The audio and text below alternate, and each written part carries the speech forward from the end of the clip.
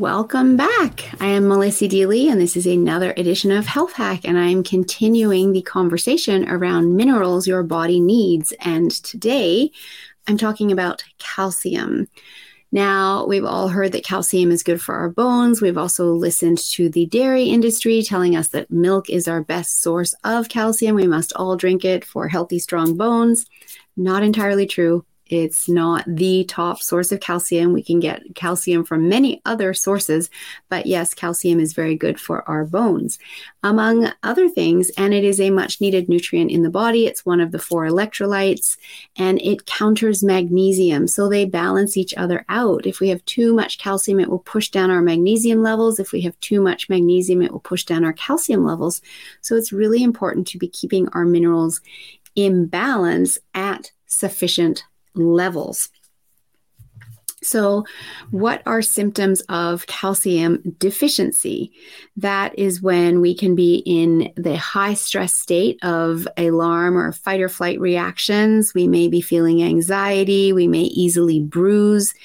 We may have high blood pressure, insomnia, irritability, muscle cramps, and spasms that can also happen with low magnesium, as can high blood pressure. So some of these are going hand in hand because these 2 electrolytes work so closely together. With calcium deficiency, we can also experience nervousness, osteoporosis, because yes, it is good for our bones, and also tooth decay.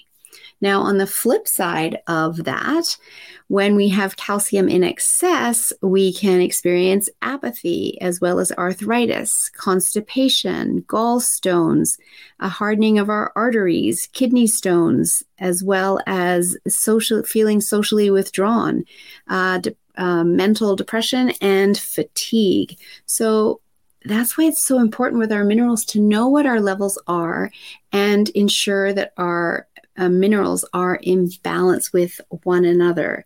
With calcium, we can also it can be a sign of copper deficiency as well when we have low calcium. So that's something that we want to also be looking at. And the flip side of that is that high calcium can be an indicator of high copper toxicity. So when we run a panel and we look at all the minerals, we can look at everything and then truly understand what's going on inside your body and maybe give some clues as to why you're feeling the way that you're feeling.